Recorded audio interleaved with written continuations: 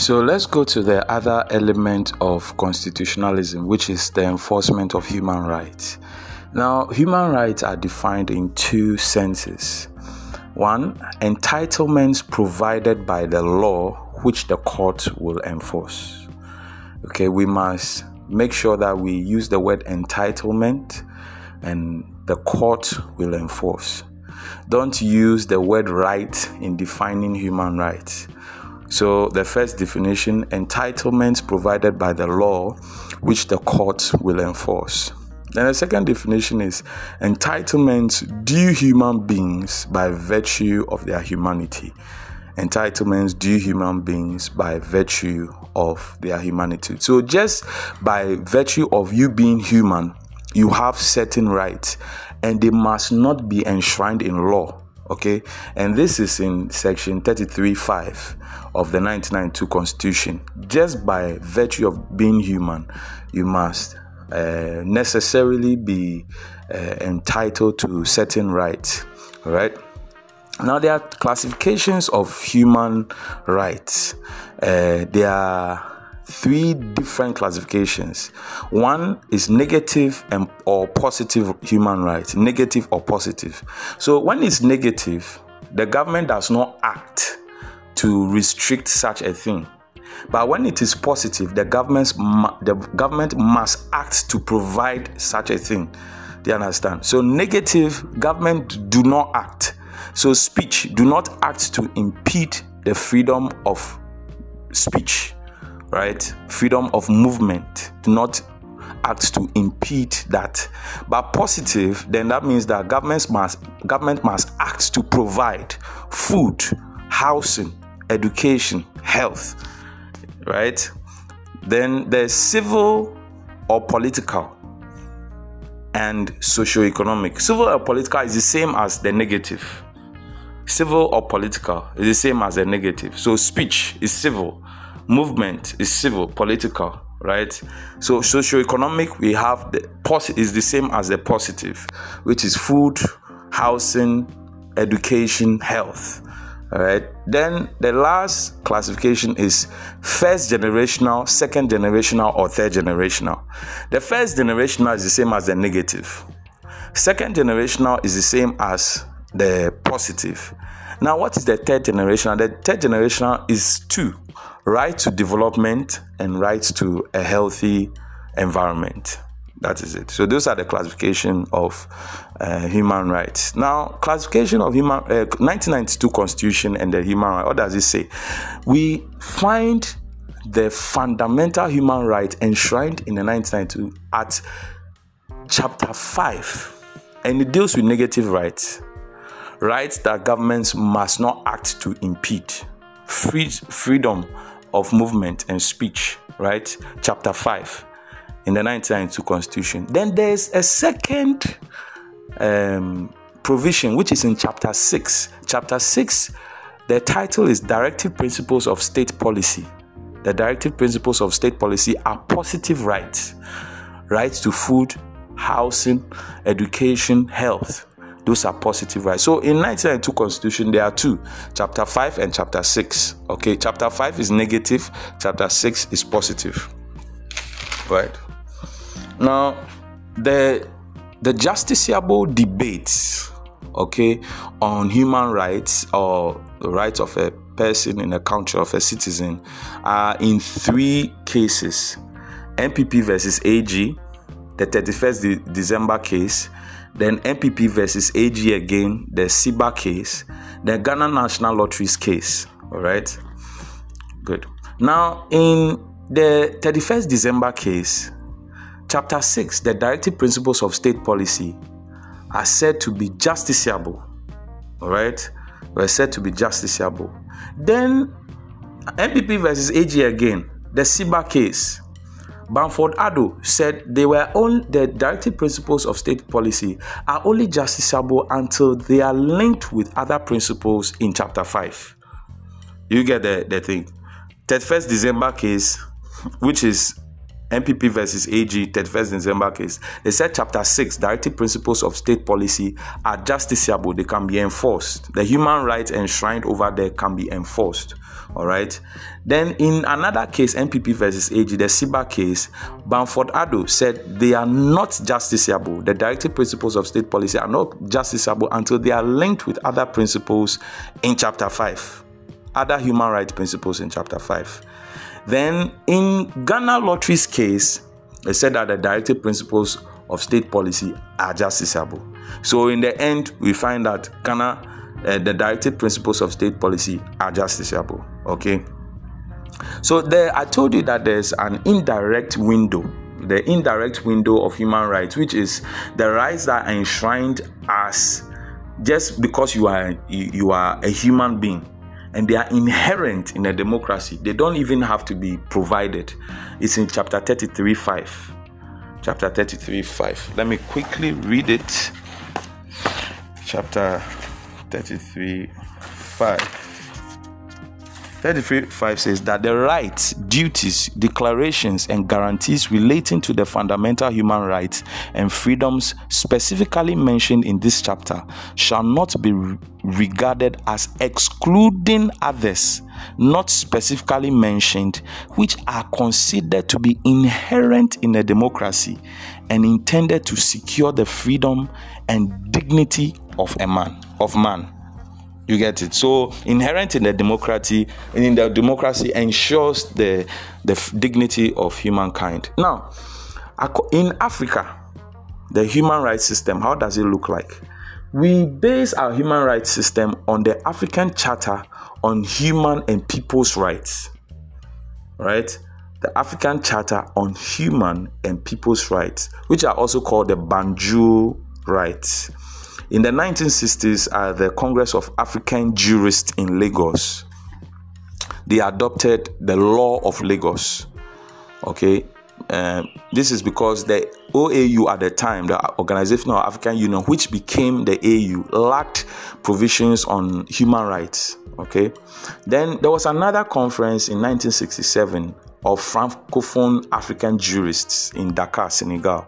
So the Anglophones had their own in Lagos, and then the Francophones that's in the 1960s, then early 1960s. Then the Francophones had their own in 1967 in Senegal. Then in 1979, there was the Monrovia one, where they asked the Secretary General of the AAU to draft the Constitution on Human Rights. So there were a lot of congresses. The English one, the Francophone one. Then in 1979 in Liberia, they asked that the Secretary General of the OAU drafts the Constitution. Then in 1979, that same Congress, they said that because the President Sango gave an opening address that inspired the work of the expert committee. So in that 1979 conference in Dakar, of 20 African experts, and that conference itself was even presided over by Judge Kiba Imbayo. And when they were about to start the conference, the President Sango of Senegal then said in his opening address, he talked about human rights, and so it inspired the committee over there to start drawing up a constitution on human rights for the AU. So it was drawn out, and he says that it should draw inspiration from African values and tradition. That's what President Sango said, that the human rights should draw inspiration from African values and tradition. In 1999, all the member states ratified the charter to have the African Charter on Human Rights and Human and People's Rights. African Charter on Human and People's Rights. Now, the features of the Charter: indivisibility of all the rights. Okay, socio-economic rights are justiciable. The indivisibility, so all the rights cannot be divided. They stand on their own. Recognition of rights to development, free disposal of natural resources, and self-determination. So they recognize the rights to develop by themselves. African countries and people to develop by themselves, free disposal of natural resources, where Ghana is still lacking because our 1992 constitution says that all the natural resources are vested in the president, and self-determination, right? Then another feature of the charter was that no derogations were allowed. Then there were imposition of duties on both states and individuals. The charter made sure that both states and individuals were duty bound. The composition of that charter was the member states, of the OAU at the time. But they had a fair gender representation at that time. Made sure that all the member states brought enough women and stuff. Now, how did they communicate this charter to enable compliance by member states? They had the interstate communication.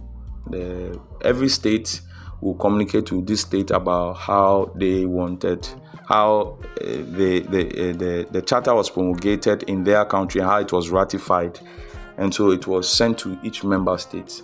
The individual or NGO communication, the individual sense or non-governmental agencies communicated throughout Africa. Now,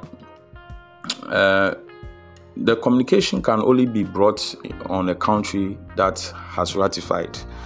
So Ghana can serve Togo that, this is our African Charter on Human and People's Rights, the Ghana ratified version, but you can only serve it to a country that has also ratified it.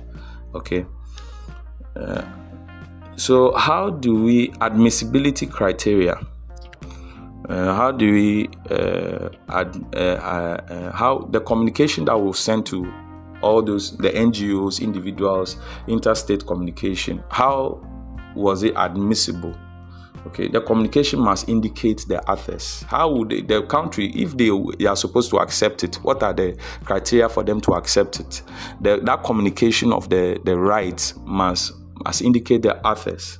Then it must be compatible with the AU Constitution and the African Charter itself. All right. Then the communication must not be insulting or disparaging. The communication must not be based exclusively on media reports.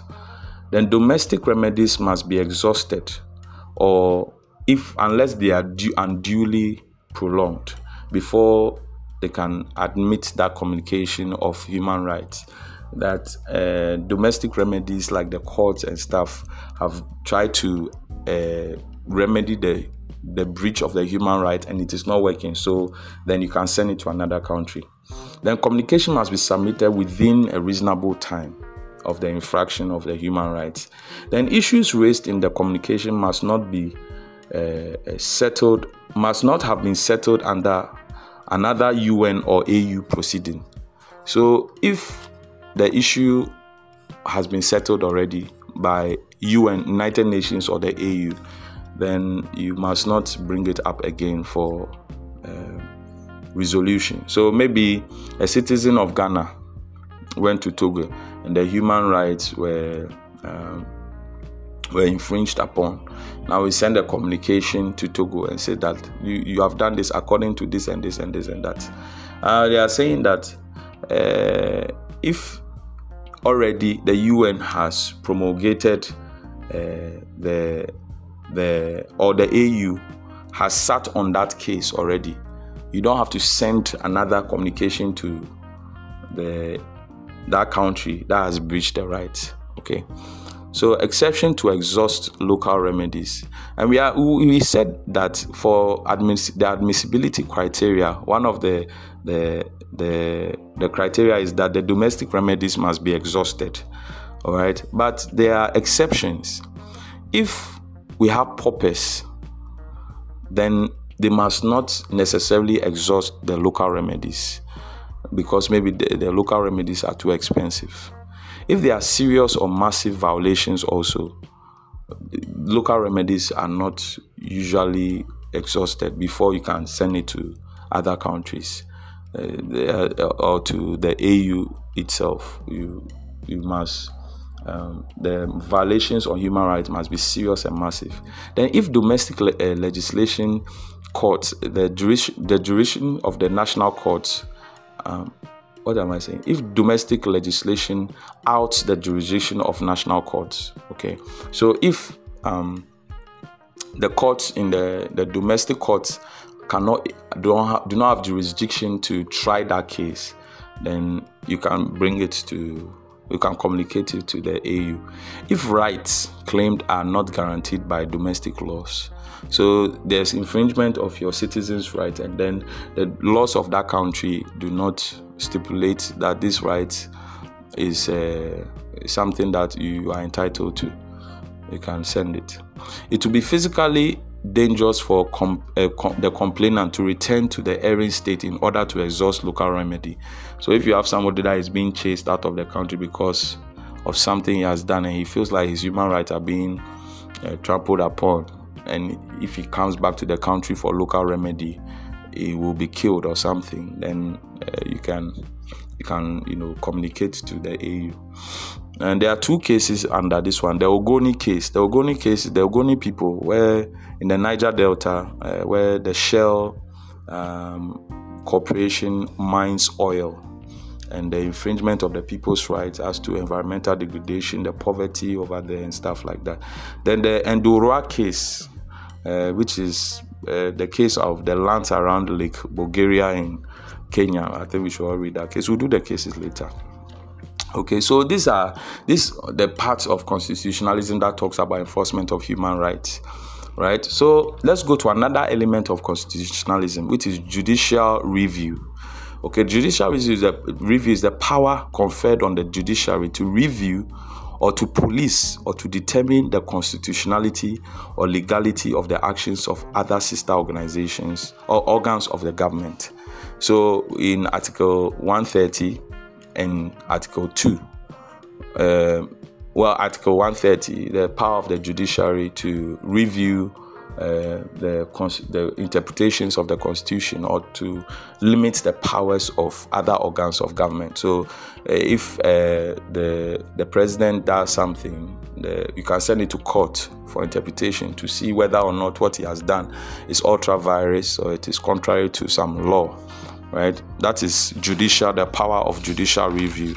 Or we can say that laws in Parliament have been passed, and the judiciary can interpret those laws. Now, there are two forms of judicial review. There's a priori review, which is done before a law is enacted, and it involves giving opinions on laws that are going to be passed in Parliament. But we don't do this in Ghana. A priori review is abstract. So before the law is passed, then the judges give opinions about those bills in Parliament, and we don't do that. A priori. Then we have a posteriori review, which is a concrete review. So after the enactment of the law, then the court determines the legality of that law, and Ghana practices this form of review. Now, there's traditional modes also, where we have the constitutional review, where we have the determining the compatibility and validity of administrative, executive, and legislative acts, including the primary legislation in the light of a written constitution. All right, so constitutional review, administration of the country, executive and parliament, their acts, whether it's in line with constitutional provisions. Okay, and when somebody, then the traditional modes are also another one, is that somebody is acting ultra vires outside of the confines of the powers that have been conferred on them, and we sort of the judiciary does the review. Okay, so the Constitution and judicial review. Constitution, Article 2 and Article 130. Article 2, it says that a person who alleges that an enactment or anything contained in or done under the authority of that or other enactment or any act or omission of any person is inconsistent with or is in contravention of a provision of this Constitution may bring an action in the Supreme Court for a declaration to that effect. All right, or may bring an action in the Supreme Court for a declaration in that effect. So, and then Article 130 says that subject to the jurisdiction of the High Court in the enforcement of the fundamental human rights and provisions as provided in Article 33 of this Constitution, the Supreme Court shall have exclusive jurisdiction in all matters relating to the enforcement or interpretation of this Constitution, and B, all matters arising as to whether an enactment was made in excess of the powers conferred on Parliament or any other authority or person by law under this Constitution. So 130B talks about the constitutional review, right? Constitutional review, determining whether Parliament and other executive bodies have acted outside of or in excess of the powers. That's ultra vires, in excess of the powers given them. So 130B is ultra vires review. 130B, ultra vires review. All matters arising as to whether an enactment was made in excess of the powers conferred on Parliament or any other authority or person by law or under this Constitution. That is. So when you talk about the Constitution and judicial review, you find the provisions in Article 2 and Article 130. Right? Now, supremacy of the Constitution and